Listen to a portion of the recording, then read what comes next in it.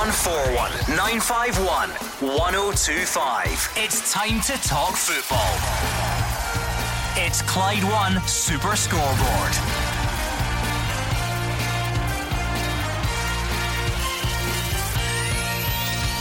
Good evening and welcome to Clyde 1 Super Scoreboard as Scotland's attention shifts from the Czech Republic to England. John McGinn clears David Marshall of any blame and says we'll just need to qualify the hard way.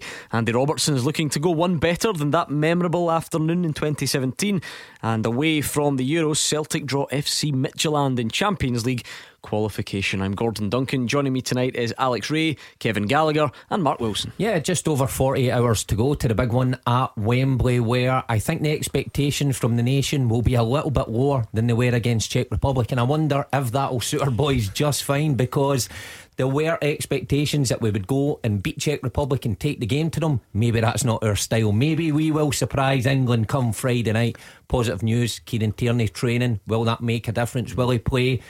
Those are the questions that will be answered in the coming days. Yeah, absolutely, and I think they'll be looking to bounce back, Gordon. I thought the performance was okay. You know, I think in terms of the goal chances that they created, they just didn't convert. Lacked a little bit of quality in the final third.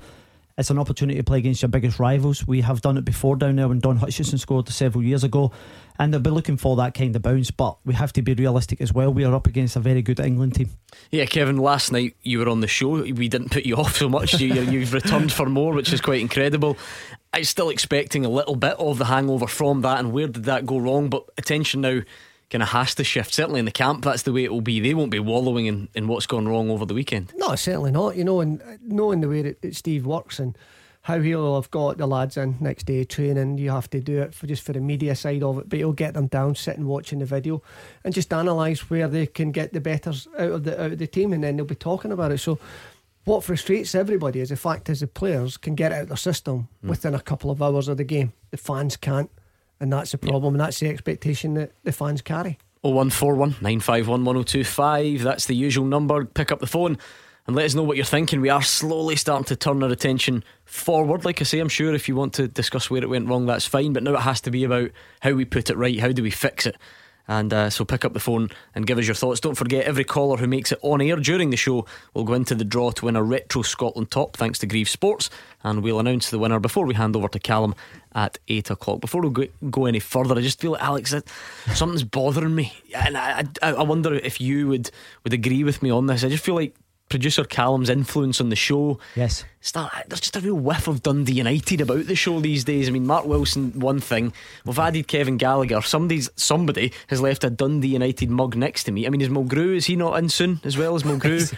In soon, he's just signed. What's going on? Well, the funny thing is, is, script to get signed as well. I often talk about someone gave me a Dundee United signed top that they didn't want, and I gave it to my mate yesterday at the golf course. He was made up, so it seems to be a theme about Dundee United. Honestly, now, do you know what? Everyone's coming together for Scotland over these couple of weeks. It doesn't matter. We're putting all the team rivalries to one side, all hopefully pulling in one direction. 0141 951 1025. Let us know how you feel on the phones and tweet us at Clyde SSB.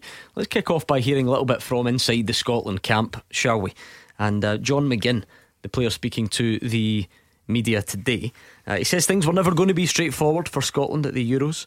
And he says they're already picked themselves up and ready to go again. It was a false start in terms of result. The important thing from Monday was to try and get at least a point to set us off in the right way in the group, but that would have been the easy way, but it never seems to happen with Scotland. If we happened to do it the easy way, it would have been a 1-0 victory in Serbia, and everyone would have been in their bed before midnight. But we decided to let Serbia get a goal and do it the tricky way, so hopefully we can follow the same path and do it the Scottish way or the hard way, if you like. He also says no one's had to pick David Marshall up after Monday's defeat because no one's blaming him in the first place for not saving Patrick Schick's wonder goal. There was no need. This was a goal that will be talked about for years to come. I was right behind it, and it still actually gave me nightmares watching it spring round. It was an absolute wonder goal, and I think if you're asking me how he is, he must be getting some criticism for it, which I don't quite believe, because we wouldn't be holding this press conference if it wasn't for Marsh. His penalty heroics have got us here, And overall in the game, Marsh was excellent. He made 2 or 3 brilliant saves at important times. So top goalkeeper, and that opinion won't change from us as players. So I'm sure he'll put in a good performance on Friday night. Let's bring in Tom, who's originally from Tollcross, but he's down in Colchester at the moment. Tom, what's your point tonight? Hello, Gordon. My point is about that. It's just about the same. About the goal, the second goal. The first goal was a good goal. That's football. But the second goal, I hear pundits, self-appointed experts in television and radio calling this a wonder goal. Well, I watch a lot of Scottish football, and I've seen Lawrence Shanklin and I've seen Khmer Roof score just about exactly the same goal this season, And when the lads were asked, did you see him off his line? They said, no, I'd been watching him and seen he came off, so I thought if I get a chance, I'll belt one. Now, both lads said that. What did they? Don't they watch Scottish football? David Marshall and Steve Clark. I'm a bit confused. I'm a bit confused though, Tom. So, I mean, Kamar Roof and Lawrence Shanklin, those were wonder goals, were they not? We waxed lyrical about them on the show. Oh no. I'm not saying it wasn't a wonder goal. That's not what I'm saying. That's right. It's okay to say call them wonder goals. That's the only thing I'm saying. I'm saying what the point I'm trying to make is that maybe he was a bit too far off his line, and his manager stood at the side. He could have said, David, get back a bit. You're a bit far up, son. You can be chipped from there. Right, let's go through it. First, I'm going to start with Mark and Alex. Kevin was on the show last night, and he is not quite buying into the level of criticism that David Marshall's getting, and we'll get him to elaborate on that later, because I'm sure not everyone managed to join us last night. Alex, we've not had you on the show since. Listen, going back to McGinn, heroics rightly given at that particular time when he saved the penalty. I think we all were on the show saying David Marshall, Sir David Marshall. So we gave him that, and for me, he was far too advanced. I think it was roughly about 40 yards. If he's not that far advanced, the guy who was actually about to strike it from the halfway line probably would not have taken it on. I agree, it's a great strike, Gordon, but for me, he's too far advanced. So it was a wonder goal. Yeah. And maybe I'm just being pedantic here. Can it be a wonder goal and a goalkeeping howler at the same time?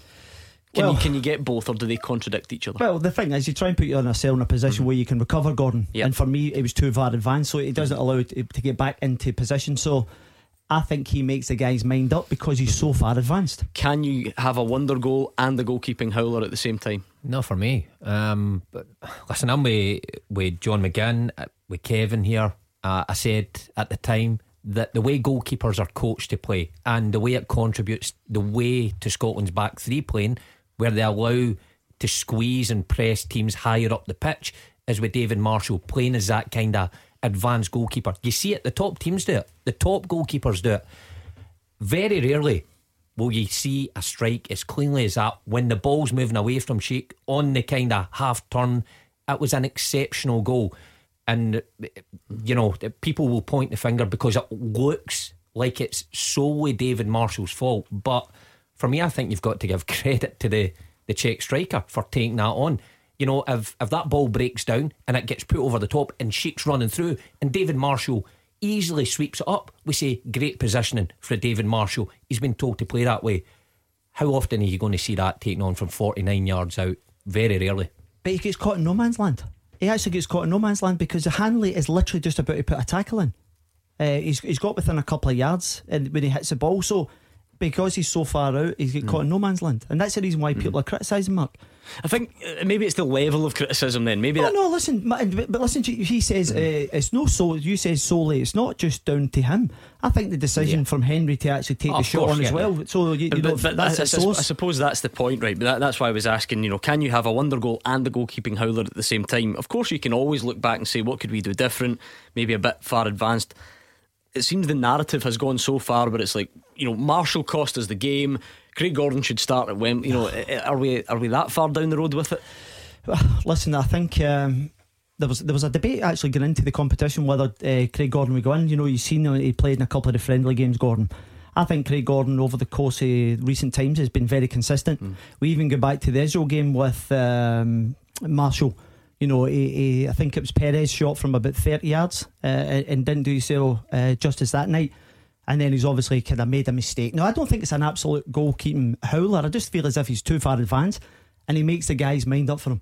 Kevin, this is going to go on and on. This is going to become one of the great national debates of all. Was David Marshall too far off his line? You suggested last night no, and I assume you've not changed your tune. No, I still believe he's not. I mean, he's going to duties, and Mark's touched on it there, like, because for me, you watch David Marshall, watch how he plays. If David Marshall comes up and he plays high once, he's out of position, and then you know it. If he's doing it 2 or 3 times in the game, which he did it every time we went forward and we went into the opposing attacking third, he was up, he was high out the park. I can see why everybody says he's a little bit high, but there is no danger. We're attacking down the right hand side. For me, I look at the centre halves. Now, Grant Hanley's the middle of a back three and he's playing left centre half when the ball's going forward with Jack Henry. He's out of position. So he's out of position right away. We've got a wing back doing an overlap, which I believe the pass could have and probably should have gone to anyway. But that whole right side was exposed. Now, clever strikers are going to look and say, right, I'm not in the ball because I'm not even defending here. I'm out the game. I'm looking advanced now. What can I do to hurt it? And Schick said it. He went and said it. I seen the goalkeeper off his line 2 or 3 times. If it was happening, I'm having a shot. All of a sudden, Jack Henry's that shot. The unfortunate thing, it ricochets right into the path where there's a race. Grant Hanley's out of position on that, for me, as a central of our 3 defenders. He's out of position on and the so left. is Liam Cooper, presumably. And Liam then Cooper's further forward. Okay. So for me, from that point of view, Schick is on a straight race. Now, Grant Hanley's quick over 50 metres. He would have got back to him. Unfortunately, he's seen that the goalkeeper is off his line and he's gone for a chance. And it's such a great strike that you got to take your hat off to the striker. It's a clever play, it's a great finish, and for me, the goalkeeper's in the right position. It's a good case he puts up, Tom, but I know you're not having it. No, well, what I'm saying is, you've got to, if you're going to play forward, you bring your goalkeeper forward. He's got to know that he can get back in his goal and do his job, which is to save a shot. You know, and for somebody to say he wasn't too far forward, if he wasn't too far forward, he would have saved it. It's common sense. I don't think we'll ever agree. I've just got this horrible feeling that in like 20 years' time we'll still be debating whether David Marshall was too far off his line or not, when a lot more went into the game. We missed a lot. If we don't miss our chances, if we don't miss the number of chances that we did, you're not really talking about it. But that is football. And yeah, I think that's one of the, listen, when you step back and you analyse it, I think they created a few good chances, Gordon, and I think that's one of the key things. And Kevin will tell you that when you get into the positions at that level, you've got to bury at least one of them. It gives you that fighting chance. A lack of quality in front of goal, I think everyone would agree. Tom, thank you very much. Let's bring in Michael, who's in Helensburgh. What have you got for us, Michael? Hi lads, first time caller here. Right, what tipped you over the edge? This always interests me. What made you pick up the phone? Well, it's been 23 years since we've actually got to a tournament like this.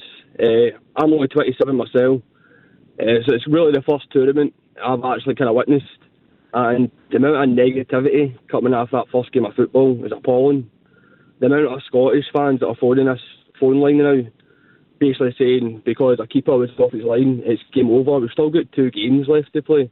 I don't really see if we could have went through, if we made it in the top 2, but at the end of the day we should be sitting here enjoying the football and being glad that we're actually in the tournament. Yeah, I get a bit of that. I mean, obviously you don't want to just say, Alex, you don't want to make the numbers up, Gordon. You don't want to make the numbers up, but I mean the reaction has been huge. I mean, you can understand the disappointment because it was a game we fancied winning, but I thought it was quite interesting when John McGinn was saying, oh, the fact you're asking me about David Marshall, that must mean he's getting criticism.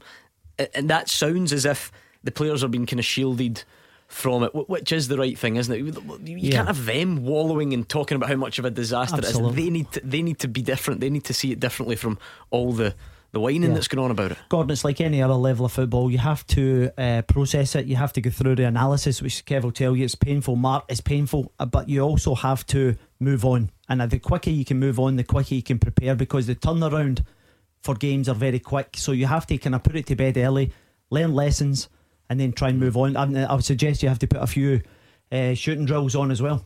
I mean, Michael, the counter to that is quite an obvious one. We now kind of have to go to England at Wembley, one of the tournament favourites, and get something to progress. I mean, it was a hugely disappointing start, was it not? Yeah, no, I totally agree. The worst thing is we actually played pretty well in my eyes. It was just we couldn't take our chances when we were there. But even if we go down to England and we get beat or we drew and we don't win, as long as we play a good game, I would be happy with that. No, I mean, I'm enjoying us being in the tournament for the first time.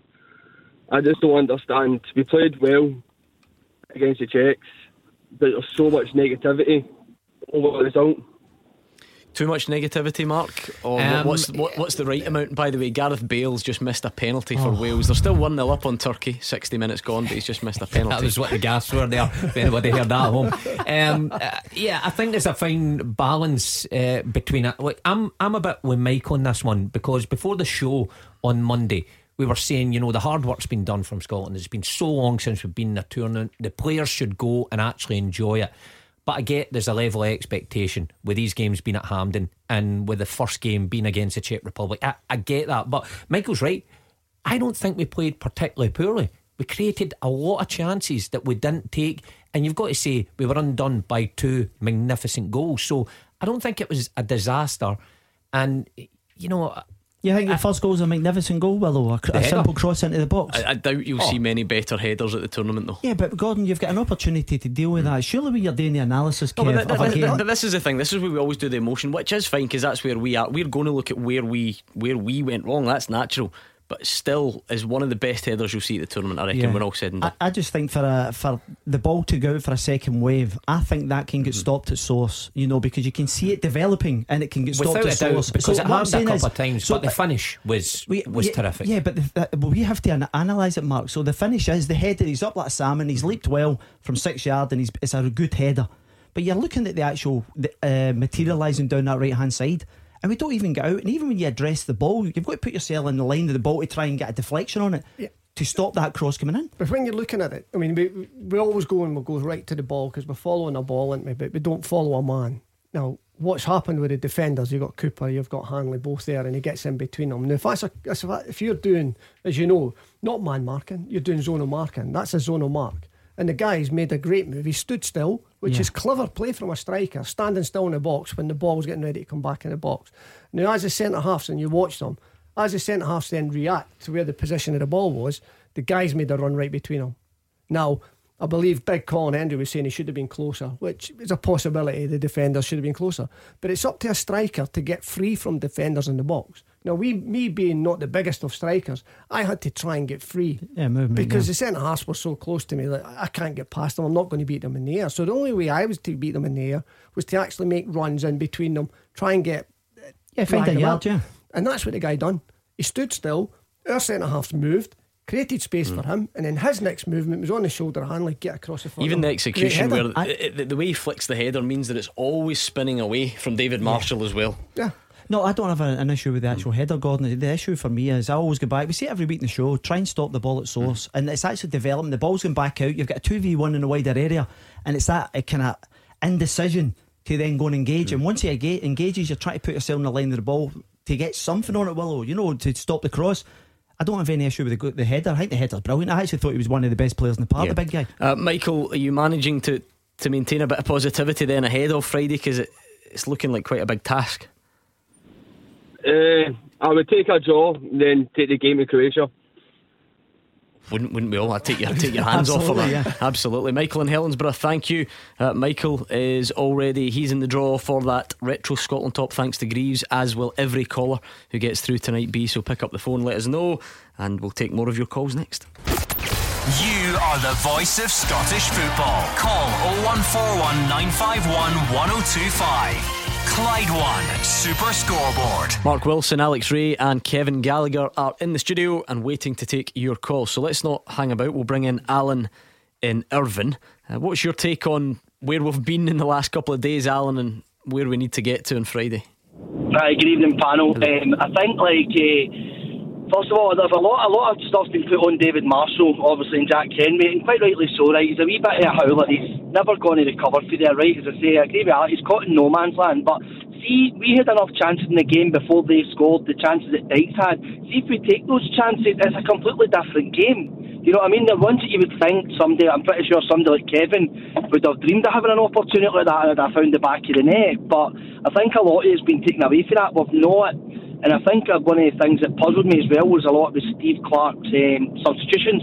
When we went 2-0 down, and then he brings Callum McGregor on, who's he's not kicked a ball for the second half of Celtic season. Now, you've got the option there, if you bring on Billy Gilmour, you've got David Turnbull, who was Celtic's best player the second half of the season. You know what I mean? I thought his substitutions when we went 2 behind were a bit baffling, and I agree with what Alex was saying as well. I think for the first goal, the header was tremendous, but I think if Stephen O'Donnell, who I thought had a nightmare the full game, had got out there quicker and broke his neck to get there, that cross doesn't happen. You don't get that header. So I think he kind of turned himself away from it. But I think if you shut that out at source, they don't score their first goal. Their goal that he scored, their second was a wonder goal, but it's given the boy the opportunity with David Marshall's positioning with it. I think Steve Clarke's not enough stick for his substitutions.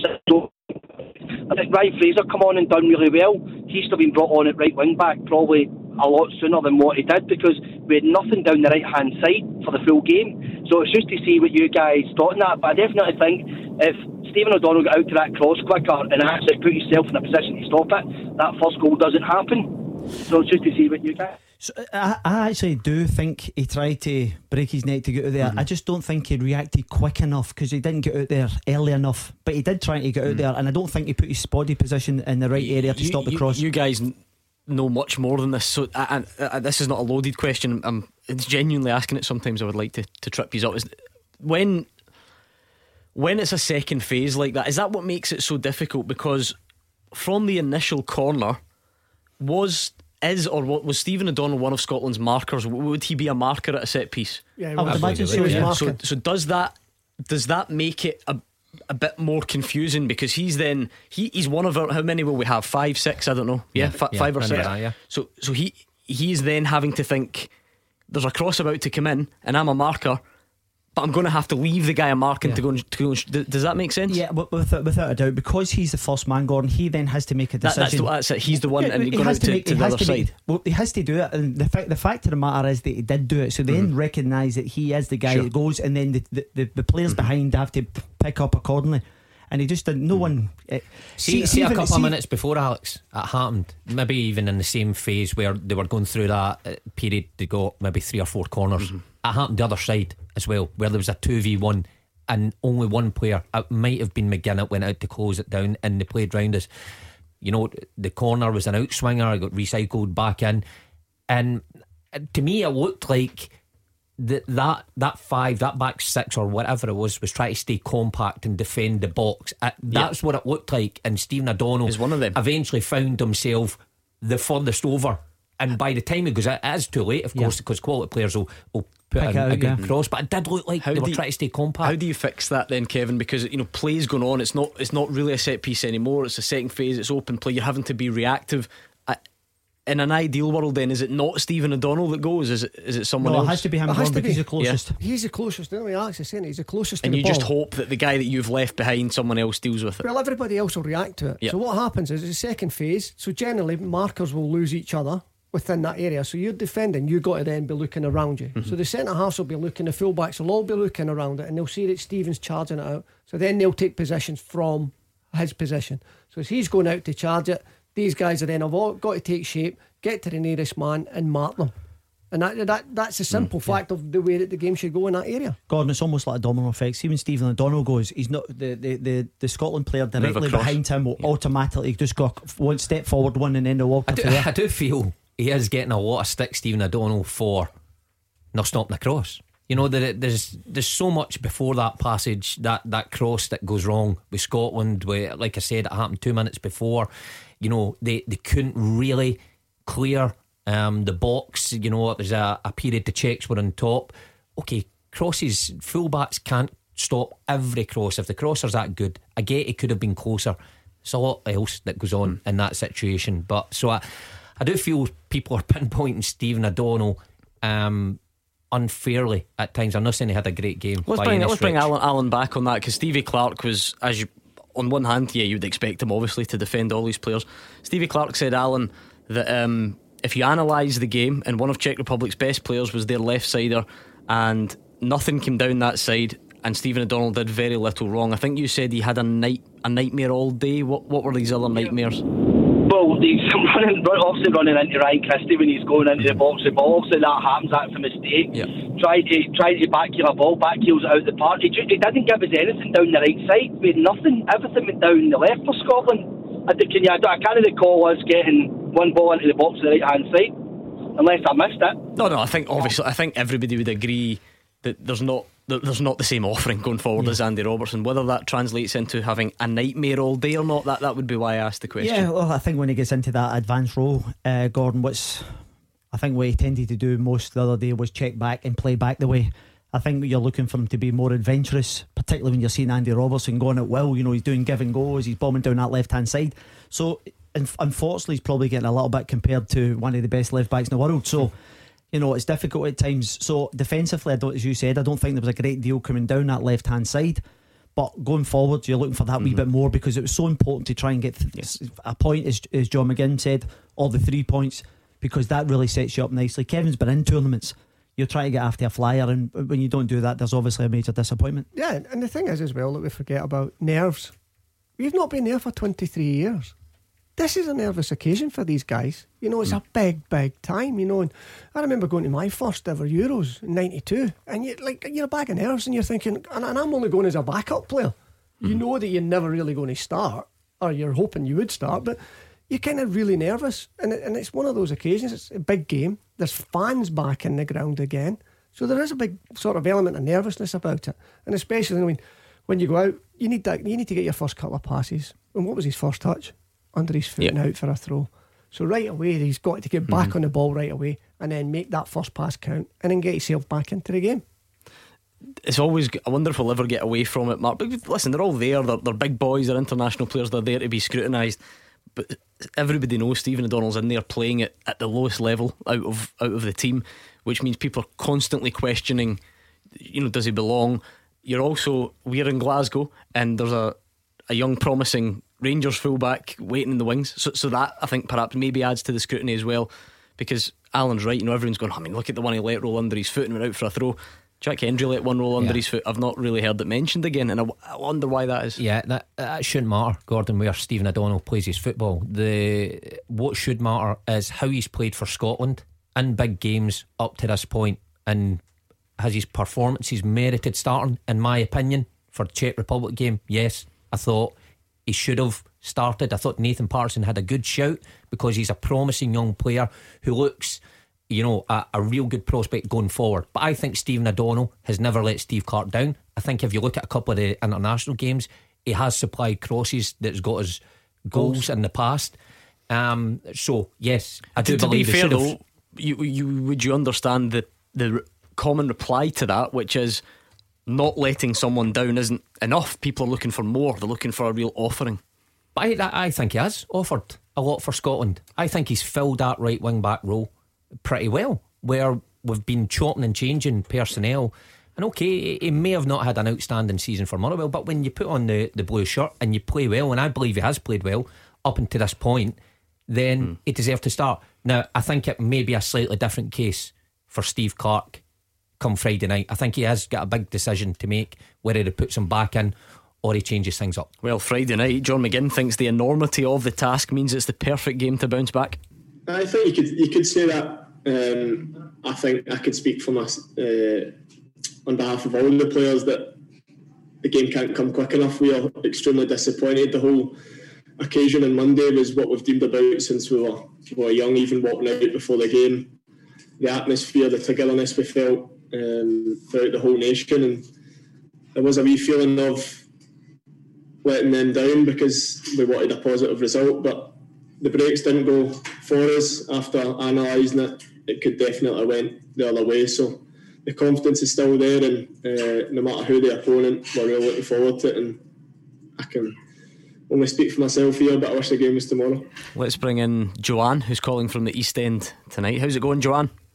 Hi guys, yeah, I'm good, thanks. You? Not too bad at all. How are you feeling then in the kind of midway between the disappointment of Monday and going to Friday? How are you feeling? You know what? I'm feeling I'm a total bag of nerves and all, so God only knows how the players feel. Monday I woke up and I was pure buzzing all day and dead excited for them, and I totally agree with all the points that the guys have made phoning in and stuff, but at the end of the day we've waited 23 years for this. It's been a long time coming. The players must have been totally nervous, but I think they went out, did a good game, could have been better, and obviously Steve will have a word with them and talk about all the points that they've done. Hopefully they come out with a better game on Friday, but I think what we need to remember is we need to get behind the team, we need to be positive, we need to forget that game on Monday, let them deal with it. Hopefully they learn for that game and they come out stronger, better, more confident, and we actually are in with a chance of winning against England, because we've got just as good a chance as anybody else. So I'm nervous, but I'm also very hopeful and optimistic, and I think we all need to kind of forget all the negative and remember we're in it. We're 23 years we've waited, go out there, give our best shot and just go for it and really get behind them. Because when I was watching it, I took a wee break for lunch and watching it in the house, and when I was watching it, the fans kind of lost motivation and all, but we need to be there to kind of encourage the players to kind of go out and give them the motivation and the energy that they need. Yeah, it clearly is a balance to be found, Alex, isn't it? Because you mentioned it earlier, we're not just going to make up the numbers. You can't just say, oh well, we're here, let's enjoy it, it's been 23 years. That can't be enough. You want to go and do something, but at the same time, it would be nice for those players after one game to still feel like they had the backing of a nation. Gordon, I think if you went into any pub across Scotland or any Scottish guy across the globe, they will be 100% behind this team come Friday night, without a shadow of a doubt. Now, Joanne's on the phone saying about excitement. I'm actually really looking forward to it. There's obviously a disappointment of the result of the other night. That's just a natural reaction. I listen to John McGinn there and he says, oh, there's a togetherness, there's a confidence within that squad, and I'm looking forward to seeing them actually try and deliver. Now, Gordon, I always talk about levels. It's very, very difficult. You're up against the quality that they do have, but we've seen it time after time. We've seen it a couple of years ago when Griffith scored a couple of free kicks. Hutchinson down there. I was actually at the first leg when Scholes scored the 2 goals. I was devastated because I was playing in England. So was that. I was getting back down the road knowing I was going to get battered and all that after the boys at that time. So you know what's coming. So listen, I think everyone will listen. My daughter's really up for it as well. She was saying, is really looking forward to Friday night. I think Joanne should be the public speaker at the fan Joanne zone. to give the team at talk the fan zone at Glasgow Green. Yeah, get her on the mic, because that's what we need. You know, optimistic fans. Yes, I was disappointed, but we need to get over it and we need to look ahead. I was right mentioning the game in 1999, was it, Kevin? Yeah, 99, where I was a fan watching it, devastated like Alec, 2-0, thought we were out of it. You go to Wembley and they had superstars at that point, and these guys managed to get a result. So see, there we go. They had superstars. We've got superstars.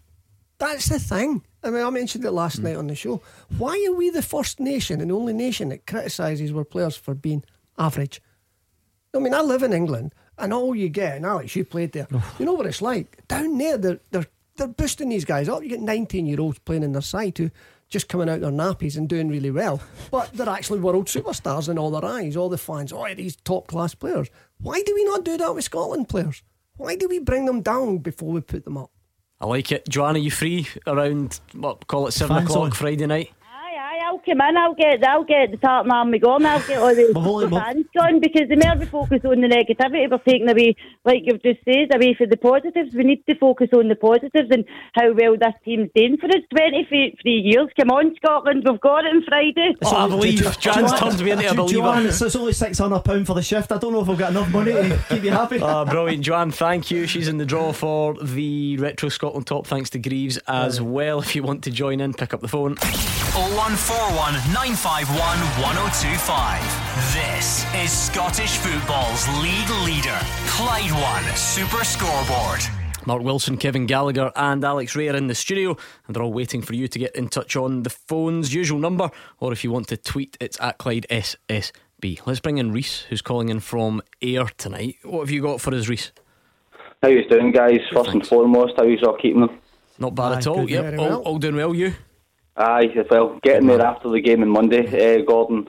Tell me about it. A couple of points, mainly about Billy Gilmour and Nathan Patterson. I know this is, it's the topic everybody's on just now, but, I look across other countries. I'm actually watching the Welsh game just now, and apart from Gareth Bale, are they really any different to Scotland? I mean, they're having a dash. They're beating Turkey. Do you know what I mean? They're really going for it. Nathan Patterson and Billy Gilmour in particular. I mean, I watched this boy play against Liverpool, play against Manchester City. Roy Keane speaks about it. He looks like a world-class player. How is he good enough to play against Manchester City and Liverpool with Chelsea, by the way? This isn't a guy that's applied his trade in Scotland. He's good enough for these big games. He's good enough to make Champions League final squads. But yet Scotland seem to be the only nation. I look at Norway with Haaland, Christian Pulisic with America. I mean, these boys are flung in for a young age because the country believes in them, the manager believes in them. And because Scotland just never seem to do that, it baffles me. Alex? Listen, I do like Billy Gilmour. I said, I think it was the Monday previous, that I would like to see him in amongst it. I wanted to see him play in the middle. I actually think he's, and this is no disrespect to McTominay and McGinn, because they have their own attributes, but Billy Gilmour can actually get the game by the scruff of the neck. He can make things happen. He can make things tick over. And at international level and top class football, you can try and retain the ball. So I feel as if he has an opportunity. I also like Callum McGregor, who's had a poor season by his standards, Gordon. I think over recent years, I think he's been excellent. I think he can do that as well. So I like that. And going back to Patterson, I said as well the previous Monday, and like Willow said, it didn't surprise me that he stuck with Stephen O'Donnell, and also I think it was Armstrong coming in the middle of the park. So it doesn't surprise me that he stuck with the guys who have actually got him there. However, I just feel with the boy Patterson, particularly on the last game, Gordon, against the Czech Republic, I thought it was an opportunity at home to just be bombing up and down that flank. Now, the dilemma, and Mark said, the dilemma he's going to have going into Friday's game is, do you then throw a youngster, an untried, into a game of the magnitude against England? That's the dilemma for him. What do you think of that, Reece? Well, to me, Nathan Patterson's played at a high level already. I watched their wee game of tag ball on YouTube. I know it's a bit of fun in that, but the two of them are as cool as cucumbers. They're having a laugh. They don't look out of place. They look just so comfortable and confident. And what really, really baffled me the most was, it was all a case of, are they going to get in the squad? Are they going to get in the squad? They finally go into the squad. We go into the game against the Netherlands and we go into the game against Luxembourg and we were attacking. We went for it. We were so unlucky not to beat Holland. And I thought, here we go. This is it. This is the time to be brave. Now, this isn't Nathan Patterson and Billy Gilmour. This won't be their last tournament. These boys are going to be here for years to come. But I just felt like, every other nation seems to get behind their teenagers and fling them in at the highest level, and they really, really believe in them. And I feel like the nation's behind the boys, but the coaching staff aren't. And it just baffles me to, why you would go into these two friendly games attacking the way they did. And Gordon, you said we weren't there to make up the numbers. See, when I seen that starting 11, I felt like we were there to make up the numbers, and I was absolutely devastated because I'm pretty sure we're similar in age. I've waited my full life to see Scotland go into a national to a tournament like that, and the lineup just wasn't brave enough for me. It really, really wasn't. And two players could have made a difference: Billy Gilmour and Nathan Patterson. Shea Adams as well, of course, but these two boys just look ready for me. They really, really do. Do you not think, though, you talk about Netherlands and you felt that was really brave and Czech Republic wasn't? I just wonder if, because it's natural as a football fan, Reece, if the outcome leads you to that, because I'd see the point if we sat back against the Czech Republic and we didn't create. But I'll pull up the stats if you want. I'd be willing to bet that our possession against the Czech Republic was miles higher than it was against the Netherlands. I bet you we had miles more attempts at goal against Czech Republic than we did against the Netherlands. My point in that, Gordon, is, are you satisfied with just being okay all the time? No, of course not, but that's my point. These are two different things. Mark, nobody can tell you that was a good or even acceptable result. Of course it wasn't. I'm talking about the specific accusation that we were positive against the Netherlands and negative against the Czech Republic. Well, my point that I'll put back to you is, Stephen O'Donnell is in the team by merit. He's never looked out of place in a Scotland jersey. He always puts an honest shift in. But for that position, he's now classed as okay. You've got somebody there that can attack players, get up and down the wing. You're talking about balance. Andy Robertson, Nathan Patterson, that's balance for me. Stephen O'Donnell is a good football player, but Nathan Patterson's better. So that is what I'm saying. I was just satisfied with being okay. Again, I can't help but think we just shifted the goalposts. All I was asking is about the accusation that it was a negative performance, Alex. It counted for nothing. We're bottom of the group, we're going out, but everybody keeps saying it was a negative performance, and the Netherlands was such a positive, brave performance. I bet you any money the stats would Listen, not back that up. Gordon, they have 19 attempts at goal. I think it was 4 on target. So they clearly tried to get at the Czech Republic. I take the caller Reese's point in terms of for me, I believe that Patterson gives you more of an option bombing forward, better quality. So there's an argument for that, but he's stuck with him. And I think he's got a dilemma getting into this game at the weekend. The biggest one for me, Gordon, was, and you talk about how you're going to set up, the one that I couldn't believe was Shea Adams. Yeah. For me, he is our number one striker. Our best striker. Yeah, number one striker. A guy that scored 2 goals in his first 4 games, and he's excluded. I think some of the comments for Steve Clarke today saying, we didn't get a lot of service to the strikers in the first half, so I don't know if it would have made much of a difference. I didn't quite sit right with me that comment. You saw when he came on, he looked a class act. Gordon, I just couldn't believe at home against the Czech Republic that you don't play your best striker. For me, that's unforgivable. Here is the interesting part of it. And by the way, I'm obviously here to, whatever Reece says, try and counter it and all that. Anyone who follows me on social media will know exactly what I think of Billy Gilmour. I remember watching him, 15-year-old, playing in the Victory Shield. He was unbelievable. I've been desperate to see him in a Scotland jersey since, right? So I'll just show We've seen him at Toulon as well. We were raving about him. One of the young player of the year. I'll show my hand on that one. I don't mind it. I'm absolutely desperate to see him in a Scotland jersey. The fact that he didn't come on, Kevin, does that tell you anything about the likelihood that he will play on Friday and satisfy guys like Reece? Not necessarily, no. You look, he's a young lad and he's got potential, and that's the thing we're looking at, is potential. And I mean, I've not seen much of him. I think he played 11 games for Chelsea last season, not a lot. You're talking Patterson, he's only played 14 games for Rangers last season, and we're wanting these young kids in. Playing at the highest level is the pressure. You can destroy kids coming in and playing them. It can destroy them. I think is that not Reece's point though? Other countries don't tend to have that hesitancy. They just put them in. Yeah, but they're playing in their first team regularly, 25, 30 appearances in their games. So you go through, if you want to take it into England, and England are the youngest squad in the Euros, and they're playing, yes, they're playing 19, 20-year-old, but you look at the players, they're all playing for the first teams now. That's the difference. We don't have them playing regularly now. Now the boy Patterson, I believe, will play regularly probably next season for Rangers. That's debatable, that's problem, Kevin, because Tavernier his statistics were off the scale. 19 goals and about 14 assists. So the problem for Patterson's getting game time next year. That's and because he has so much quality, Kev, I actually seen the boy first hand several times last year. He really has come right onto the fold, because you're thinking to yourself, he's a number 2, but the performances in which he put in Europe, he scored after 16 seconds. Where Reece is spot on, and this is where the frustration's going. Wales have just gone 2-0 up on Turkey. It's game over. They've qualified, and well done to them. You watched Slovakia beat Poland, who we've played twice recently. You just don't feel like they're any better than us, but we just got it wrong. We got it wrong on Monday when it really mattered. I mean, Mark, the whole point about Friday now, and does Patterson get thrown in, does Gilmour get thrown in, it's one of the great debates. This is why Monday was such a problem, because we're now in this situation that we didn't want to be in, because England are the favourites for the tournament. It might well be that Billy Gilmour starts, Nathan Patterson starts, and we still get battered in it. And we shouldn't have to be under this amount of pressure if you take care of the first game. I still think if that happens, if Patterson starts and Gilmour starts and we get battered, I think the scrutiny of Steve Clarke will be much less than it has been after Monday's game, because listen, with young players come an excitement and often an acceptance if they don't play well, but that fans like Reece want to be more proactive, want to see kids promoted and exciting football, and people think that was a pragmatic approach on Monday. I'm with you, Gordon. I think if you create 19 chances in an international game or attempts in goal, you're doing something right. I'll be interested.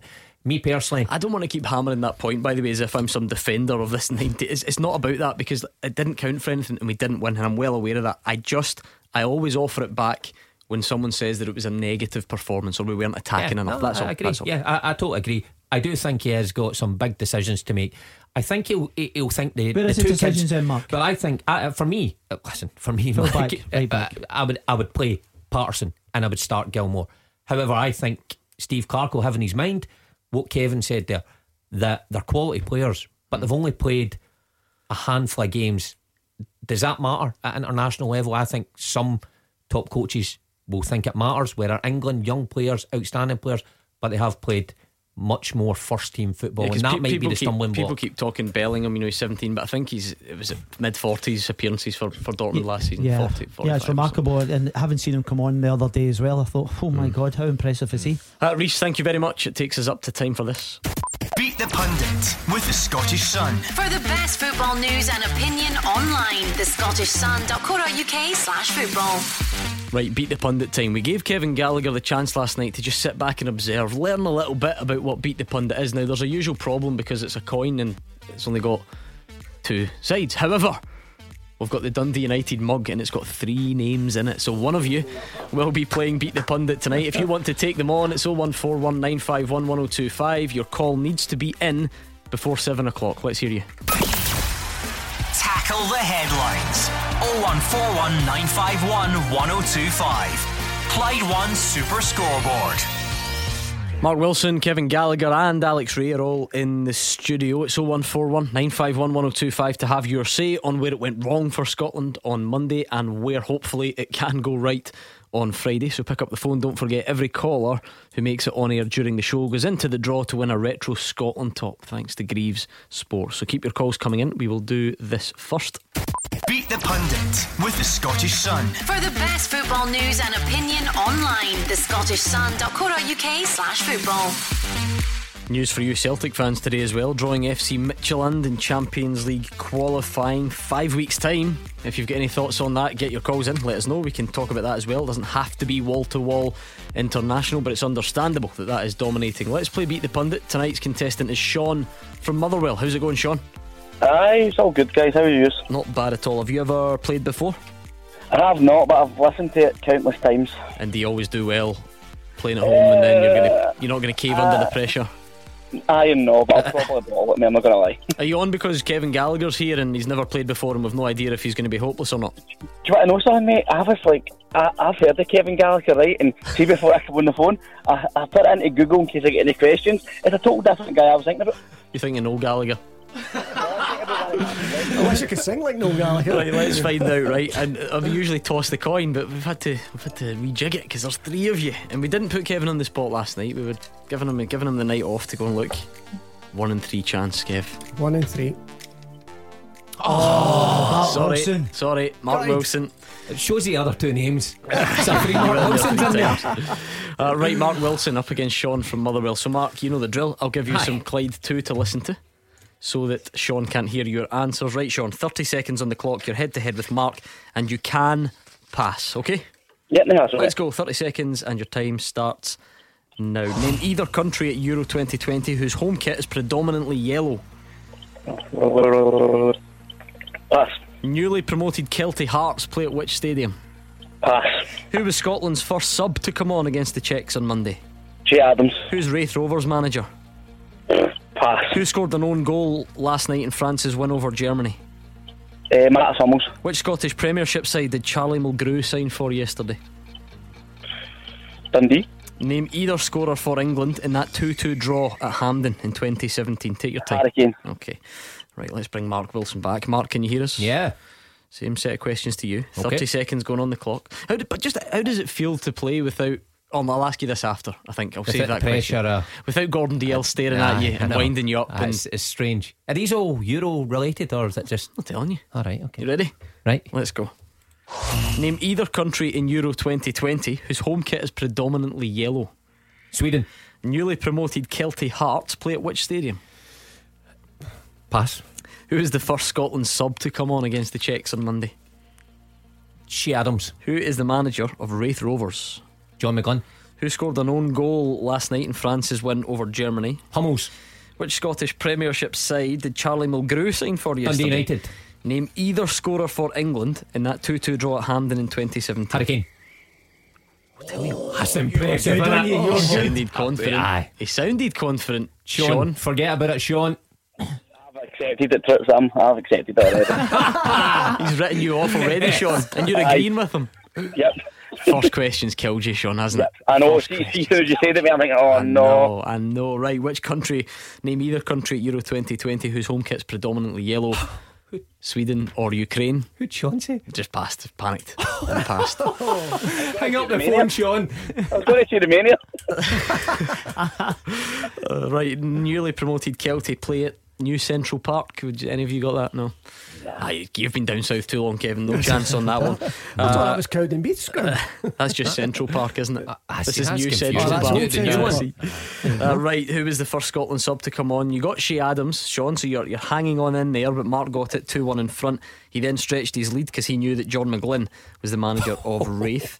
Sean's not bad, by the way. He knew Matt's Hummels. He knew Matt's Hummels. But he didn't know Charlie Mulgrew. So every second question. And do you know what he said? Dundee as well. He just got the wrong end of the street. And you'll get no sympathy with Kevin Gallagher and Mark Wilson in here. Name either scorer for England in the 2-2 draw at Hampden. Harry Kane. You both got that. Out of curiosity, do you remember the other one? Who opened the scoring for England? So they went 1-up. I'll say Sterling. I mean, I'll remember this because it's haunted me ever since. But I think you. I think Chamberlain. Well done, Sean. Well, Bonus point for Sean. Let's add that one on. Oxlade Chamberlain. 1, 2, 3. Add on his bonus point. Sean got 4. 1, 2, 3, 4, 5. A 6 for Mark Wilson. It's a strong performance from me, Sean. Unlucky. That's fine, mate. That's fine. Thank you very much for having me anyway. See, listen to that. Sean's very polite. And he's magnanimous, and you're kind of putting the boot in. I know. He's a terrible winner. This guy. Terrible. What did lose with dignity? What if I told you? Definitely not. You missed your old pal last night. DL. Was he hopeless? Lost in the tiebreaker. Did he? Oh, lovely. That's what we like to hear. I like to hear that. Yeah, lost in the that's some of the tiebreaker. best. He was panicking, Kevin, wasn't he? He was all over the place. And What did he get? Just out of curiosity. I can't remember. It wasn't too bad, but went to the tiebreaker, and it was. He was diving in. He wrote it down too quickly. And was there any more Dundee United? It seems to be a theme now that there's a Dundee United related question. It's unbelievable. It's unbelievable. It really is. And do you know what? Talking about kind of name dropping and such, you missed a cracker during the break where Mark Hughes popped up on the TV, and the guys were saying what a player he was, and Alex was saying he played against him in England, and he was solid. He would ragdoll central defenders, and Kevin quite casually said, "Yeah, he was, but." Wasn't he so solid when we beat Barcelona, was he? So there we go. We can't argue with that. You can't. Hard to beat. Yeah. Brilliant. Right, 0141 951 1025. That's the number you need. And we are on Twitter at Clyde SSB. Let's hear a bit from the skipper, shall we? Andy Robertson. Let's get the thoughts of him ahead of that trip to Wembley. That England game was, probably, definitely the best atmosphere I've played in terms of a Scotland game. I don't think I've heard noise like that at Hampden when Griff put in the 2 free kicks, but I've probably also not heard a stadium go so quiet so quickly when Harry Kane equalised. And I think they showed their qualities that day in terms of they'll go to the end. They've got the quality of the people like Kane and stuff in front of goal. But like you said, since then we've also adapted a lot of maybe only me, KT, Stu Armstrong, maybe. Since then there's not many that have still be in the squad, and a lot's changed, but a lot's changed in the England squad as well. If I remember who I was up against, who probably aren't in the squad anymore, and so it'll be a tough game. Of course it is. England are one of the favourites to go and win the tournament. That's they'll be favourites for our game, but if we can get a game plan right and try and cause them problems up the other end, then I do believe that we can get a result, but we need to be at our best. That's a given, and if we do that, then you just never know what can happen. This will count for absolutely nothing, but let's have a bit of fun with it anyway. I'm going to read you the teams from that day, right? Okay. And I wonder if you think that are we better now, or are England better now as well? And it won't be all hinging on the teams, of course, but that day we lined up Craig Gordon in goal, a back three of Christophe Berra, Charlie Mulgrew and Kieran Tierney, wing backs Ikechi Anya and Andy Robertson, James Morrison, Scott Brown, Robert Snodgrass, Stuart Armstrong and Lee Griffiths. Now that team didn't manage to qualify for tournaments, and this one has. Is that answered? Is the current team better than that one? I think we've got a lot of good kind of balanced squad. We've got a lot of players who play in the English Premiership. We've got some kind of younger guys coming through as well. We seem to have sorted. I know Tierney's not playing. Well, he's trained in the last couple of days, but it's unlikely he'll play on Friday. But I think we've actually sorted that dilemma with how we fit two guys. Funnily enough, this often gets forgotten. That day against England, that's what we did. Tierney in the back three and Robertson as a wing back, and then we went away from it. Right, okay. You think we're probably a little bit better off now, or more options? Slightly now. I think. Would you say we had Griffiths up top? I think we know the fact that we've got the emergence of Nesbitt. He's kind of just starting to break into the fold. Lyndon Dykes was a good find. There's no McTominay in that team. There's no McGinn in that team. These are all guys that are now performing at a really good level. At the top level, these guys. McTominay, we've seen him in the Europa League final, controlling things. Playing every week for Man United. You have to be a top player to that. Here's the England team from that day. And when I ask you, are they better now? This is the bit that I'm going to be worried about your answer. I think Joe Hart in goal, back four: Walker, Smalling, Cahill, and Bertrand. Holders: Eric Dyer, Jake Livermore. Oh no, they're better already.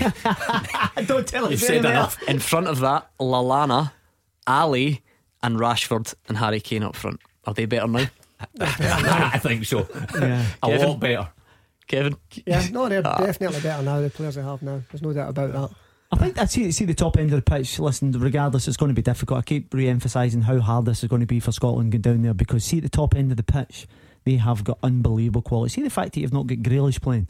There was the emergence of Mason Mount and all. I actually think he is going to be a superstar. I just see him glide past people. He's really top class. So you look at the young boys at Bellingham the weekend. I thought, he's really, really impressive. He's matured. I mean, having watched him at Birmingham, he was a good player, but he wasn't at the level he's at now.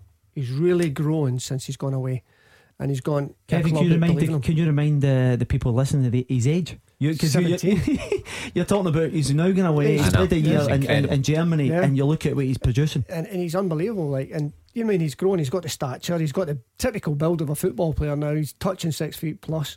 He's slim. He's fast. He's got fast feet for a big lad, which normally you don't have. And he's got it all there waiting for him now. And to be fair, he's gone to Germany, and he's really, really matured. And I look at another guy that can't even get to the England, and it's Jadon Sancho, another one that's gone to Germany, and another one that's matured and is such a young age. And it could be a point that now, if we can get younger players going abroad, they're going to learn technical stuff better than what we do, probably the way that we're teaching them here back home. Mark, Kieran Tierney, there's still a bit something not right there, or it's an unusual situation. Maybe I've been unfair saying there's something not right there. It came out of nowhere. He didn't start the game. Everyone, the nation, was shocked when we saw him missing from the starting 11 on Monday afternoon. Stevie Clark said, it was a niggle. He then trains the very next day. What was your gut telling you? You're right when you say it's a strange one for me. I think if it's an injury that keeps you out the opening game, that we all agree that we had to win. Kieran Tierney's up there with our best players. Then I thought it had to be something really significant to keep him out. To see him then, the cameras on him training the next day, I thought, what's going on here? Because there's no real need for him to train. If you can have him in your mind for the England game, you could leave him for another couple of days. So my gut feeling is if he's trained the next day, then I think he'll be okay to play. Again, are we hearing that he trained today? Well, again, the percentage now coming out is that he's 60-40. Gordon, that doesn't sound as good as I would like at this stage. I'd still play him, Kevin. There's an avenue there, right? The pressure on you when you're at these competitions is the fact is that the media is there every single day. Now the pressures that we had was I had a double hernia and I needed to go for an operation, but I didn't. I never trained at Blackburn for 6 months. I just played in games and got through the games because I wanted to go to the World Cup, and that's what they've done. We managed my double hernia. When I went to the World Cup, Craig Brown said to me, he says, we can't have you not training because the media is there.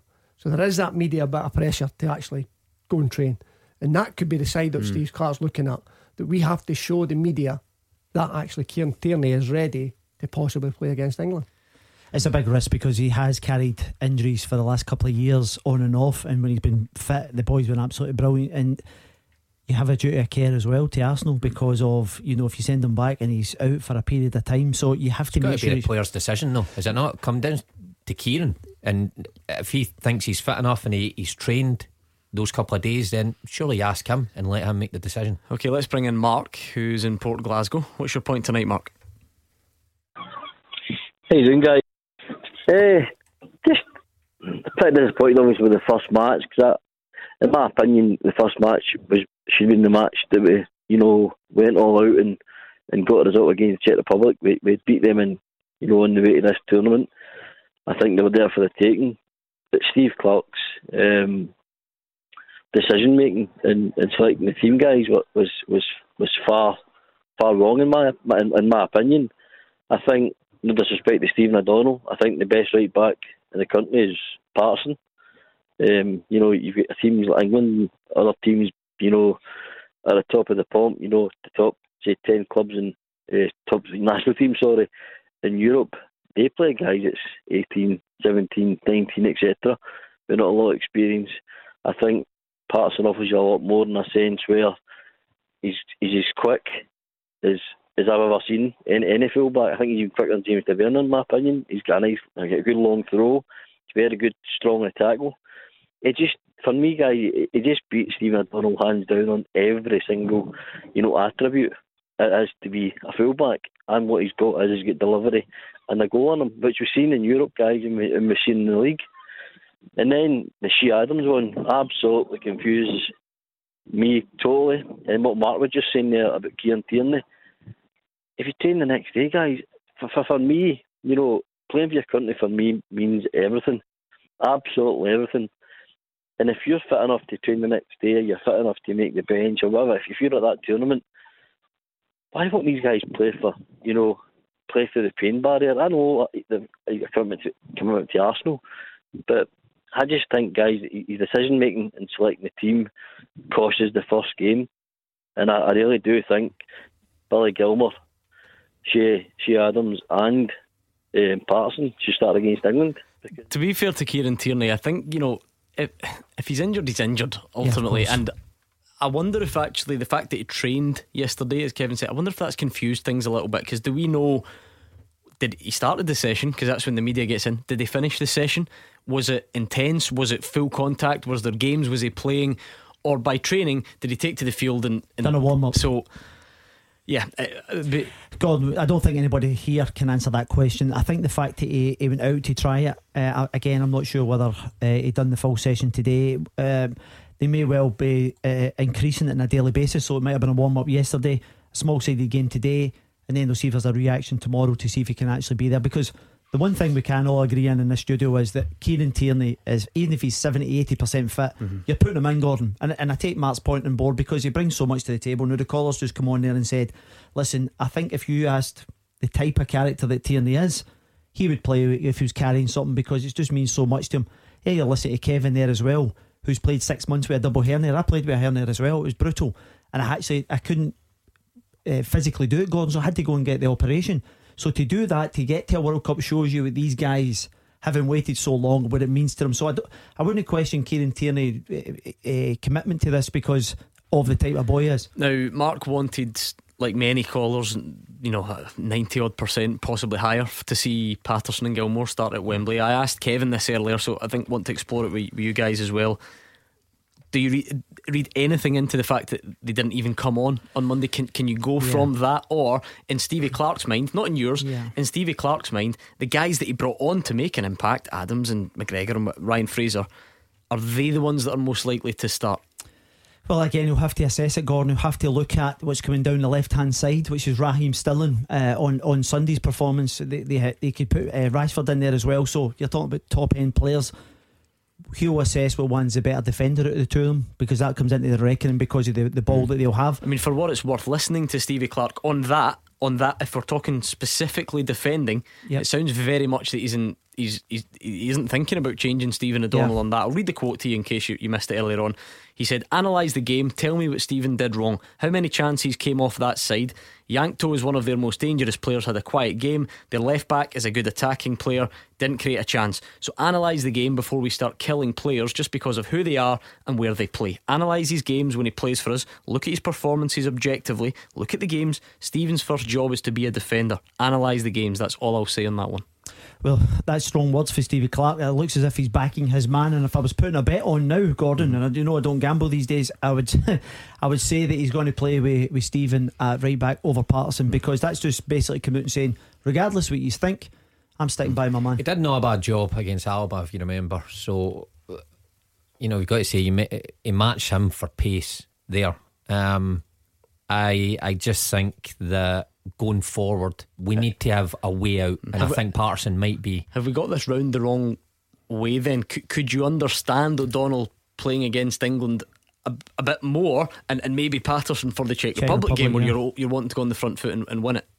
Possibly, but now we're back into this corner. Now we're in a tough position, and I still always go back to what Kevin says about Nathan Patterson. Everybody's raving about him, and rightly so, because he looks a top player. However, how many games did 14, 15 games? 14 games club in total games, he's had this whole season. He had a wee bit of the game, the friendly game for Scotland, so not a lot of experience. Does that matter on these occasions? I believe an element it does. Mark, thank you. We'll have to leave it there. It's time for this, Alex. I don't know if you've heard this yet. You'll like it. Yeah. It's the Roger Hannah Bonanza. I mean, seriously, can you imagine the creative minds in here, and we've come up with a competition called the Roger Hannah Bonanza. It is good fun though. He's not giving away his Czech jacket, is he? Most importantly, I'll tell you what, it's the chance to win a pair of tickets to see Scotland play Croatia. Wow. What a prize that is. It's all thanks to Heineken, official sponsor of Euro 2020. Available at Key Store. Please drink responsibly. Roger's going to give clues to a player who's been picked to play at Euro 2020. Any player. 2 callers are going to join us on air, and they buzz in when they think they know who the player is based on Roger's clues. Now the winner tonight gets their Heineken hamper. It's worth over £100, and then on Friday someone's prize is upgraded to the pair of tickets. So if you want to play, it's 0141 951 1025. Call us right now. You have until the end of this ad break to call. You must be over 18, and the T's and C's are at Clyde1.com. Taking your calls on Scottish football. 0141 951 1025. This is Clyde One Super Scoreboard. Mark Wilson, Kevin Gallacher, Alex Ray, all in the studio, all ready to take your calls. So pick up the phone and let us know what is on your mind. The lines are now closed for that competition, so please hang fire if you want to play the Roger Hannah Bonanza.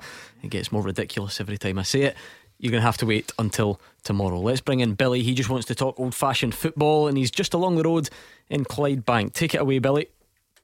Hi, how you doing, panel? How you doing? Good, thank you.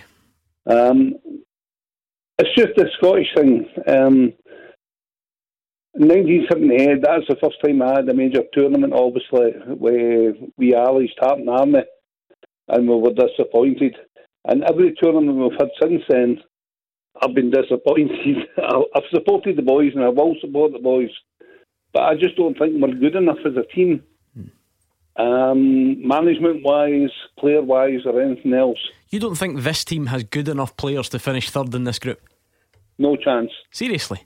Absolutely no chance whatsoever. I find that astonishing, because, by the way, if anything, that's why we've got expectation. Wales have just cruised through second game. Now they've got proper star quality in Bale and Ramsey. I take that point, obviously.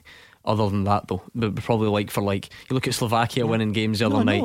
Sweden, Mikael Lustig still playing. Seb Larsson's the captain. They managed to hold Spain to a draw because they're getting the most out of it. In what way do we not have good enough players to finish third, Billy? I'm not saying we're going to go on and win the thing. Surely we can finish third. No, I think on Friday night England are going to do a number on us. Oh yeah, I get that, but they're the favourites to win the competition. I'm talking about, you're saying we just simply don't have good enough players to even finish third in a group at the Euros. No chance, no. Right, who in particular then? Who's not good enough? Well, I think the young boys aren't experienced enough.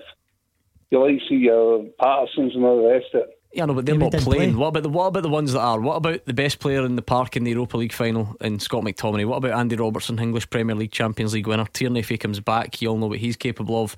John McGinn, one of Aston Villa's main men. That the list goes on. These guys are decent players. Come on, they're decent enough players, but they're no international players. What? I just don't think they're good enough to be in this tournament. Well, listen, the players that you've mentioned there, Gordon, most certainly are international class, because you look at them, you forgot to mention some of the Celtic players as well who are in that squad. You look at Forrest, you look at Callum McGregor, you know, played at a very good level for a long time. So that they do. I think the biggest thing for me, and I'm only talking about for myself here, is I am so disappointed about Monday night. Absolutely. Because that was the chance. But why are you so disappointed? Because we because have the players the are quality decent there to do that. And listen, we've already been through a couple of players who we felt maybe should have played. The Shea Adams omitted from the starting lineup baffled me. I couldn't believe that. But I still thought as if we had enough to get a result against St. Mark. So that is a disappointing thing, and I think getting into the England game becomes a bigger task because of the quality they have. Yeah, well, we had Joanne on earlier, ever the optimist, and we've got Billy on now, the total opposite. Billy, I mean, the players, no doubt, they are international class. Some of them are playing for top teams in world football, never mind European football. You know, okay, Monday didn't go to plan, and I think we're all, understatement to say we're all disappointed. Still got 2 games to go here, and you know, although we're heavy underdogs for Friday night, look, have a bit of belief in the team. Because Kevin, this is why Stevie Clarke's getting the criticism and the scrutiny. Because see, if we just were nowhere near good enough, you would just shrug your shoulders and say, well, you know, well, we made it and we're not good enough, so there's not much we can do. Everybody's so angry because we do have a good group of players. That's a problem, because we've done so well and we've got to a competition. That shows that the players that we've got and the players that are out there have done a great job. Now we're in a competition. It's a different thing. It's competition football. It's living in each other's pockets for 4 weeks, 5 weeks. It's doing things differently that you don't do in the house. It's like sleeping in a double bed. Sometimes you have twin rooms. You get away from the family. You're missing the family. You're sitting there, you're phoning all the time. And there's a whole different catalogue of things that the guys do. And I know we're playing here at Hampden and we go and we've got a bad result, but it's because we've done so well and it's because we've got those results and we know the players are good players. They've just not performed. But I disagree with not performing. I thought they performed. We just never took our chances. And that's the thing you can't throw away. We never took our chances. Czech Republic, world goal, unbelievable, and then a great header from the striker. So the guy, on another day, he could have another 7 or 8 chances, the exact same thing, and he'll never ever score a goal. Billy, we must have some players that you think belong at international level. Go on, let's finish at a positive. Give us a couple. Well, Andy Robertson, obviously. Mm-hmm. And I think Craig Gordon should be in goals. Craig Gordon's got a good reputation. He done well last year with Hearts. And obviously David Marshall struggled last year with Derby. But we've got good players, but I just don't think that we're going to get through this competition. That's 2 different things, because it certainly looks we've got a long road to get through. I don't think anyone would deny that. Yeah, listen, as I said, I think it'll be extremely difficult at Wembley, Gordon, just because of the quality of player we're up against. But listen, see, the thing is, the great thing about that underdog, you can be resolute, you can get a set play. But you look at the Czech Republic the other night, I think it was 7 goals and 13 had come for set plays, get into the game. So at that level, you just need to defend a little bit better than we did the other day, because you know one thing, they'll be coming time after time. Right, it's that time of the night. Billy, thank you very much. I've been looking forward to this. It's the Roger Hannah Bonanza. I'm going to be hearing that in my sleep. Such a weird thing to hear. We've got the chance for you to win a pair of tickets to see Scotland play Croatia. How good is that? It's all thanks to Heineken, official sponsor of Euro 2020.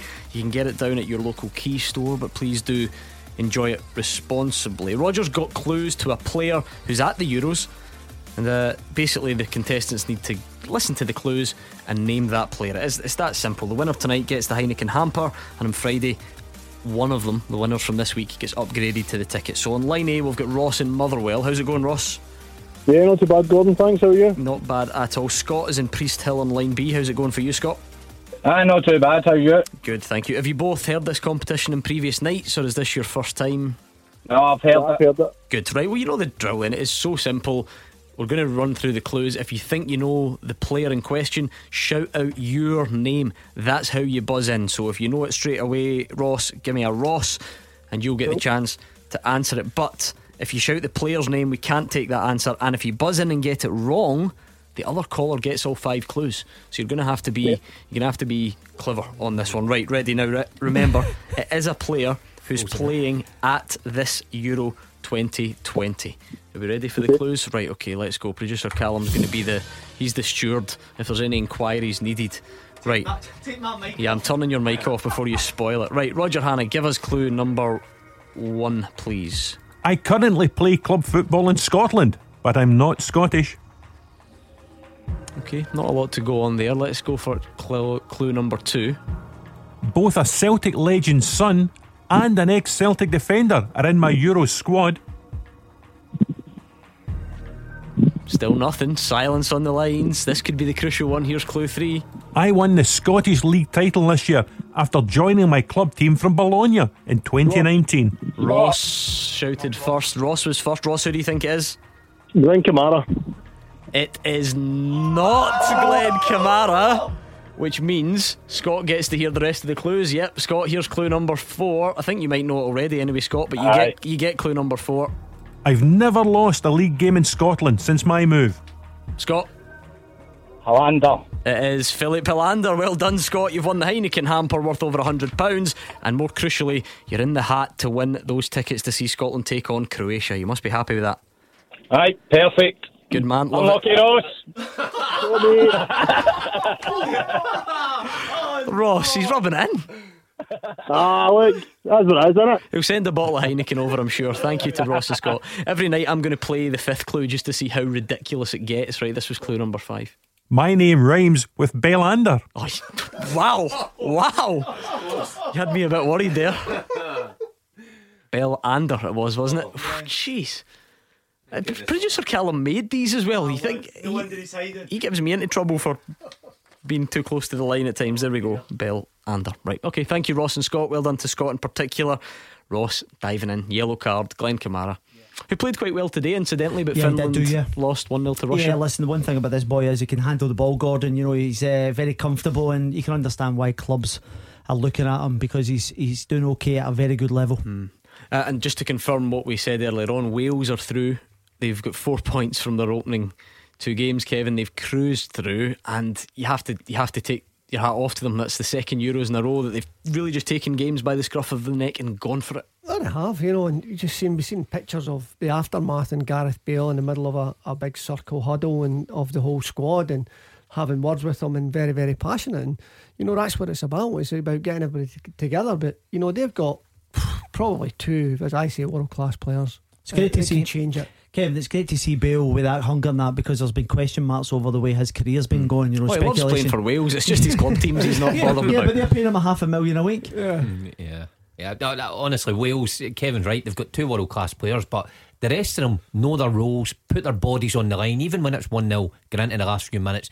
Centre halves putting their heads, you know, on the line there. Incredible to see. We see Italy back in action tonight. We've now seen every team in the competition. Have you changed your opinion on who you think's going to go on and win it? What would your take be based on one round of fixtures? I know I'm asking quite a lot. I must admit, I mean, the Italians are going through a little sort of period of change within certain players, and their style has changed from what we normally see from the Italians. I've been very, very impressed, and it'd be interesting to see them tonight again. But I've kind of edged towards them up until I've seen Portugal. Yeah, they were they're looking sharp again, and I'm thinking, wow. So, but it's a big teams until you see France. Absolutely take away I was going to say, so you're trying to make that one decision, aren't you? France. I listened to the commentator last night in the last couple of minutes saying there's not much to fear from France, what I've seen so far, and I thought, is this guy watching the same game? Mbappe, I've never seen a quicker player than Mbappe against Hummels last night. Like 10 yards. That was incredible. To be fair, he had a bungee cord on. See, be fair, he did well to get back. It could have been a penalty, but I think France going forward, when you look at the front 3 they had last night and what they've got on the bench, hard to beat. Do you know, it was interesting because I felt like a lot of the, you know, the TV, there was and maybe a lot of people at home as well, because of the expectation. There was an accusation that, you know, it was a bit scrappy. But I actually thought the opposite. I thought because both teams off the ball were so good. How good were they? Just getting, I mean, Kante, time and time again, the guy's everywhere. He's a player. I watched Kante when he was younger, and people sort of say, oh, he's a holding midfielder and he just destroys a game. I'll tell you what, he was a box-to-box midfielder. He's quick, he's got vision, and his awareness of players running about him is unbelievable, and he's just got stronger and better as he's gone on. And I think we're leaning on that like they're champions anyway. France are like a top side. They're all together in it, and it just shows certain players up. And Mbappe, I mean, Mbappe's been about for years. He's 22. He's 22. He's unbelievable. So you're talking about the talent that they have throughout the side is phenomenal. And you talk about the pace against Hummels. I mean, Hummels was the other side. He's 52. You know what I mean? He's going backwards now, but you just see the pace. And Hummels is probably the most clever player you'll ever get as a central defender. He's best reader of the game I've ever seen. He just reads the game. He's phenomenal. He's better. I mean, for me, I played against Baresi, the Italian, who was by far up the top. He was the best up the top. But I've watched Hummels now, and I must admit, he's the next best thing I've ever seen, and it would have been a joy to play against. Can you believe he's only 32? 32, yeah. That's right, yeah. Right, Alex, Yeah. you've got a soft spot generally for all things Portugal. Does it extend to football? Listen, I would like to see them win it again because it's my second home over there. But I love France. See the actual strength and depth. I think they have a real good chance. But I'm going to throw one out here as a wee out of left field. Don't say England. Well, listen, Macedonia. No, I'm telling you, the Germans will still be in the mix. Okay. Don't forget, every night this week we're finishing the show with a song, a Scotland song, something that you've written or you've recorded or your pal or you're in a band, whatever it is. We've been trying to give people a bit of credit that they deserve, all you creative types out there. So keep your suggestions coming. We'll end the show with one of them and more calls next. Number one for football in Glasgow and the West. 0141 951 1025. Clyde 1 Super Scoreboard. Right, we're into the final part of tonight's Clyde 1 Super Scoreboard. Kevin Gallacher, Alex Ray and Mark Wilson are here. Every night we're going to end the show with a Scotland song to try and get us in the mood. That was the theory behind it. Now it's to restore a bit of positivity, I think, because judging by some of the callers, I think we all need it. It was a pretty difficult start to the week, but let's take another call first. Giovanni's in Barhead. Hi, Giovanni. Hiya. What's your point tonight? I've listened to the show every night, but basically since Monday, and I cannot believe the negativity that's coming across here. We played well on Monday. We a wee rub of the green. We'd have won that game. I've watched every game of the tournament so far, and I've seen teams getting goals, getting off somebody's stomach and stuff like that. We don't seem to get the rub of the green. And the last thing the boys need is negativity. I don't know if they listen to the show. Maybe they do. But see if they do, I'm telling them, get your chins up and get into this, because the negativity has been ridiculous. We've waited so long to get there, and all we can talk about is tearing the team apart. That's for after the tournament. Let's get behind them. Let's support them. I don't think Steve Clarke will be sitting them down and tearing them apart for a poor performance, because it wasn't a poor performance. They played well, a wee rub of the green here and there, and we'd have won that game. So let's get behind them, support them, and let's get into it on Friday night. I love the spirit. I love the spirit, Giovanni. The only thing I would let's revisit, the notion about rob of the green. Whilst I do take your point, because sometimes you just need a wee break, and we didn't get it.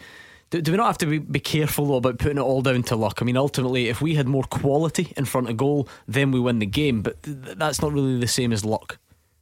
I'm not putting it down to luck. It's not all down to luck. We missed some chances we should have put away, but we didn't. But we will the next time. I mean, that save the goalkeeper made for Dykes, he's like came out like Spider-Man. But let's get behind them. Let's get rid of all the negativity. That can come after the tournament. Let's support them all the way, good or bad. Get behind them and let's lift them for Friday. Because we need something on Friday, and then we need something again on Tuesday. So I'm not putting it down to luck. I'm just pointing out that a wee bit of the rub of the green might help, but we need to put these chances away, and I'm sure the boys will. Certainly hope so. Yeah, well, listen, I think I said earlier on the programme that everybody connected to Scotland will be very much behind the team. And listen, it's okay to kind of show your displeasure at not being able to score a chance or not defend a situation right, and you're just calling that as you see it. But I think going into Friday's game, I think the whole country will very much be behind Steve Clarke and his boys. Imagine we actually did reach these things often, Kevin, and we actually did have an international standing, and we had proper expectations. How on earth would we react to a disappointing result? Just the exact same. Times 10. Yeah, it would be. I mean, that's the thing. Like, we're all excited about it, and at the same base, we're disappointed. But we all look at it as fans, and that's how fans look at it differently from footballers. Footballers look at it differently from scouts and managers, and it's different. We don't know the information that Steve Clarke's fed out to the guys. We just watch it on the telly, or we're listening to it on the radio to you guys talking, and that's what it's all about. And that's why football is one of the best hobbies, paid hobbies in the world. You know what I mean? We enjoy it, we can talk about it, and we can argue about it. What did you, I mean, these comparisons are difficult because France 98, you were up against Brazil, obviously, so it's not the same type of disappointment. Disappointed to lose the game, but it's not the same in terms of the expectation. What were the couple of days after that like? Did you get a bit of time off? Did you get downtime? What was the... No, we were partying, we were doing more samba dancing. We were just trying to learn the way that the Brazil done the warm-up. No, it was nervous as anything, and when it's a world champions, and when you go out there and the atmosphere was different, but we weren't allowed out to do the warm-up, and I think that's what killed us. We got told about it roughly about an hour and 15 before the game. You're not allowed on the park to warm up because we've got the ceremony and that, and so we had to go in this room behind it, and you see it in the video if anybody's watched on the TV. There's a clip of Jim Leighton doing a warm up in his underpants. I'll tell you what, it's not the best thing to see when you're running about in a dressing room, but we had to do that, and we had to run about and you can look across the corridor, because we had to do sprints in the corridor because it was a big long corridor, and you come and you got a bit of glass down the side, you look across where the tunnel is and you can see the Brazilians, they're all just dancing with each other. And you're thinking we're running about like idiots, bumping into each other, Jim Leighton smiling with no teeth, trying to hold the ball, and it was just mental, and the preparation was so different, and I think it showed because we went out. I've never sung the national anthem so loud, and I was nervous, and yet I was an international with many caps, but the national anthem, I got out that because I had to get the nervousness out of my system, and I used it within basically when we sung it, and then once that had gone, that was it. It was settling in, because the guys will tell you we've got so much in our heads of plans of what you have to do, attacking, defending, and who you're playing against, and the positions you need to get into for attacking and for defending, and you've got all that to think about, and when you've got to think about that, you don't even hear anything that's happening. You don't even see anything until there's a free kick or the game stops.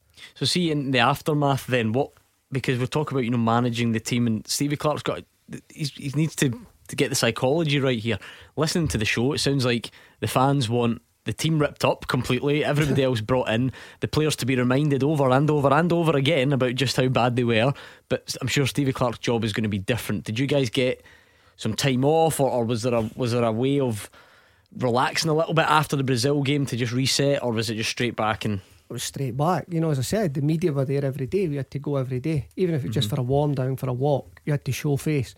Basically, it was Craig's way of kind of hiding that you had injuries and not showing the opposition through the media that you've got everybody fit and are ready for the match, and that's just the way it was. And whether you went for the warm down, the walk, that's what we done. I was struggling to walk, but you went, you showed face, and people didn't know you had the injury. So it was a great way of doing it. But we also took everything out of it, but we took the positives out of the game. Okay, here's the negatives. You start with the negatives. Why do we do this? Why do we do that? When do we do it? How do we do it? And how can we better it? And then you put the positives in. As soon as the positive comes in, that's you're in the next game. Forget about results, gone. That's history. Now you're in the next game, which was the Norway game. And that's the way that Craig done it. That's the way we had to abide by it. And that's the way you take all the information on it. I think that's the way Steve Clarke will go about it as well, Gordon. I think the following day you'll do the warm down, you'll get massages, the usual preparation, and because of it they'll show the analysis, they'll put that to bed, and they'll be straight into the England game, their strengths and weaknesses. They'll have shape where they'll walk through the planning of all the scenarios that Kevin talks about, and they'll go there and they'll have a game plan. I think they'll know their team now. I think they'll pretty much know that now, Kev. Maybe waiting on Tierney.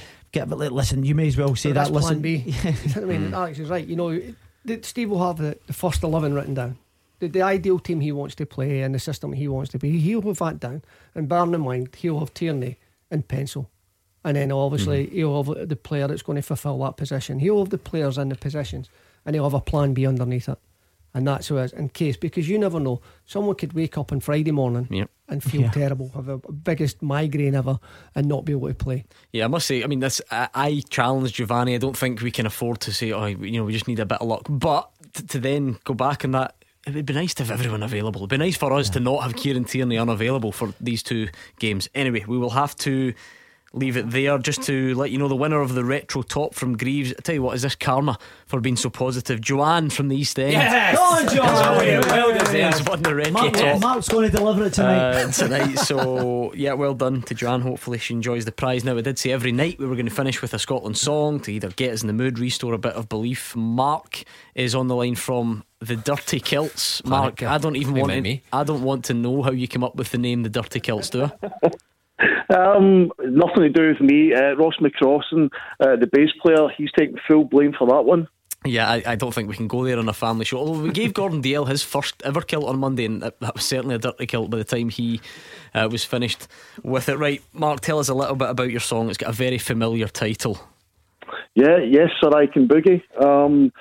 We obviously we saw the team celebrating when we qualified, and they were all jumping up and down, and like the original song doesn't have that bounce, doesn't have that beat, so we wanted to do a version that was a bit more upbeat, something that the Tartan Army would get behind and support. So we recorded it all from home during lockdown, and obviously Ian Croker's on it as well, and we're releasing it to raise some funds for the Tartan Army Children's Charity. Brilliant. Well done.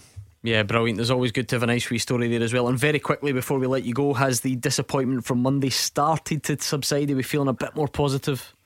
I believe we're going to do it on Friday. Good man, I love it. I hope you're right. That was Mark from the Dirty Kilts. I will finish with his song, or their song I should say, in just a second. Thank you to Kevin, it's been a pleasure. And you're on commentary duty for the game on Friday, so make sure you're nice and biased for everyone watching. As always. Thank you to Mark and Alex. We are back at 6 o'clock tomorrow. Callum Gallagher is up next, and without further ado, here is the Dirty Kilts with Yes Sir I Can Boogie.